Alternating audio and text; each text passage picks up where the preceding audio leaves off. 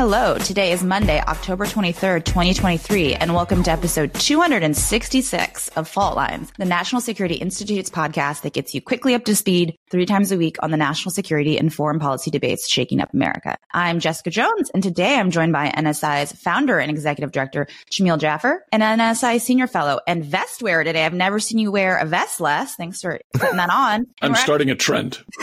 I think it's been had before, but that's okay. I don't think that's right. We are missing Morgan Genia today, but don't worry, guys. She'll be back on Wednesday, so you don't have to wait too long to hear from her. So today we are talking about Nawaz Sharif, Pakistan's former prime minister, who returned from exile over the weekend in a bid to regain power ahead of elections, which are expected to take place early next year. Elections comes at a time when the country's in one of the worst economic crises in its history.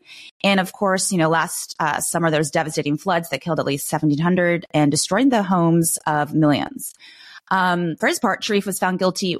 Why is he in exile? He was found guilty of corruption in 2018, sentenced to 10 years in prison, and disqualified from holding public office ever again. The following year, he was granted bail to travel to London for medical treatment, and he did not return until this weekend. While you would think the old bail in London trick, the old medical treatment in London move. And while you would think being disqualified to run from office ever again would be permanent, in fact, his legal team seems really confident on their appeal and that he will become the next prime minister for a 4th time. Analysts say this confidence is likely due to his team having brokered some kind of deal with the powerful military establishment to allow his return.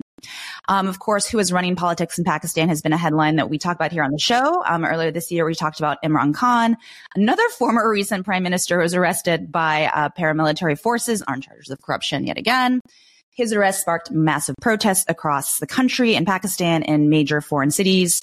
Some of the protests were violent. Some folks died. Right now, Pakistan is being run by a caretaker prime minister who is in charge of making sure elections happen, but who's also spoken out. In his speech at UNGA, the interim leader said that Pakistan is charting a path designed to avoid getting caught between China, Russia, and the West. And just last week, he met up with Chinese President Xi during the China's massive forum on Belt and Road Initiative. The two countries have a Chinese-Pakistan economic corridor that's being built, with China investing over $62 billion in Pakistan. Okay, I'm going to first open the floor. What do we make of his return? Does this mean the military is basically given the go-ahead since, he stepped foot in the country this weekend? Jamil. Yeah, I think that's right, Jess. I think that as we've long known, the old saw goes, right, that Pakistan is not a country with a military, it's a military with a country. And this just demonstrates that, right? Look, Nawaz Sharif was a friend of the military back in the 1980s when he was in office, but he always had a strained relationship with them. In fact, the last 3 times he was in office, he was removed from office by the military. And so the fact that he's back means that he definitely has the military's blessing. But who knows how long it's going to last, right? He's going to have to form a coalition government with PTI, Imran Khan's party.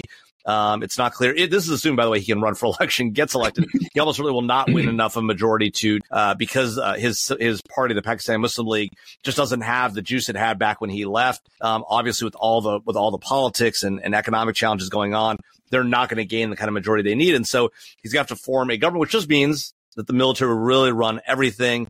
So I guess it doesn't really matter. Imran Khan, Sharif's brother who just got kicked out of office, Shahbaz Sharif or Nawaz. What else, right? It's all the Pakistan military anyways. It's all the general headquarters in Rawalpindi anyways. Les, do you think it's whatevs? We had the military arrest Khan earlier this year. What do you make of this? Well, I largely agree with you guys. At the end of the day, it's the military that's calling the shots in Pakistan. I would just point out Imran Khan, who's in prison, and who has a whole variety of charges that are either pending or he's been convicted or he might not get convicted.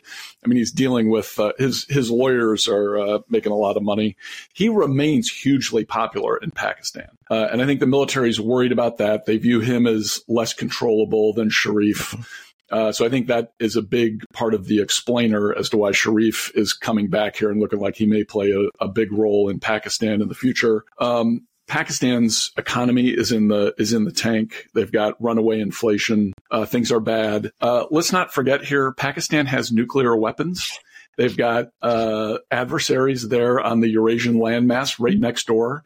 They're right next to Afghanistan. It is a potential powder keg that we should always be mindful of and not be too dismissive about the things that are happening there. I think the administration, I don't know if they've been playing this well or not. It's hard to tell because I think there's a lot of stuff going on beneath the surface. We need to be real clear-eyed and real pragmatic about Pakistan because we do have a lot of interest there. And it's, between India and China and Afghanistan, things get very complicated. There's no doubt there's this crazy three-dimensional political game going on inside Pakistan. U.S. needs to have good offices with a lot of folks we normally wouldn't like talking to. We've got to keep doing that, stay on top of things. Congress likes to get involved and kind of cut off aid to Pakistan every chance it gets. Maybe it's a good thing in this case that there is no Speaker of the House, and Congress can't kind of react too quickly to something that's happening in Pakistan. That might actually be a net positive right now with respect to the bilateral relationship. We'll see. So, Pakistan says they're trying to stay neutral when it comes to the war in Ukraine, when it comes to China. But, it does call China its strategic partner and all-weather friend, which doesn't seem that neutral, I think, to probably policymakers here. Do we think they're really trying to stay neutral? Do we think that's even possible? $62 billion in a Belt and Road Initiative. That's a lot. Yeah, I think this is part of Pakistan's sort of traditional game they play with the United States and everybody else. They play what they call the double game, right? Where they love you on one side, but they play with your enemies on the other. And, Pakistanis have made a career or decades, out of doing just this, which is playing one player off against another and getting benefits from everyone. And so, look, they're the ones who created the Taliban in Afghanistan and then had us pay them to fight the Taliban in Afghanistan. They created the Taliban, and now the Taliban are conducting an insurgency. The Pakistani Taliban are conducting an insurgency inside of Pakistan against them. So, it's, and by the way, all of this goings on, right?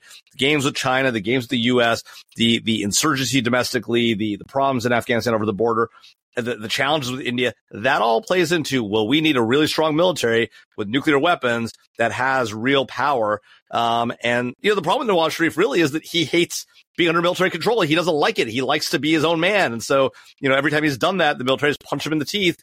Maybe he'll learn his lesson this time. If not, he will soon end up in jail once again or back in London for another medical visit, I predict. Jones, it's this crazy situation in Pakistan where a really populist guy with legal trouble is campaigning against a career politician who might have some corruption issues. Meanwhile, the deep state is working behind the scenes to secretly control what is happening. Gosh, does that sound vaguely familiar? It sounds like a fever swamp conspiracy theory, at least in part, and a lot that could never happen. United States 20 could never happen in the United States. My brain can even comprehend. Leslie just blew my mind with that one. Thank you. Thank you. By blowing my mind, that's a wrap. Thanks so much to Alex Toki, Claude Jennings, and the NSI team for their help in producing today's episode. Join us again on Wednesday, October 25th, for another episode of Fault Lines, the National Security Institute's podcast that gets you smart fast on the national security and foreign policy debates shaking up America. We're now on YouTube, so check out what we look like. And if you like what you heard, be sure to rate, review, and subscribe.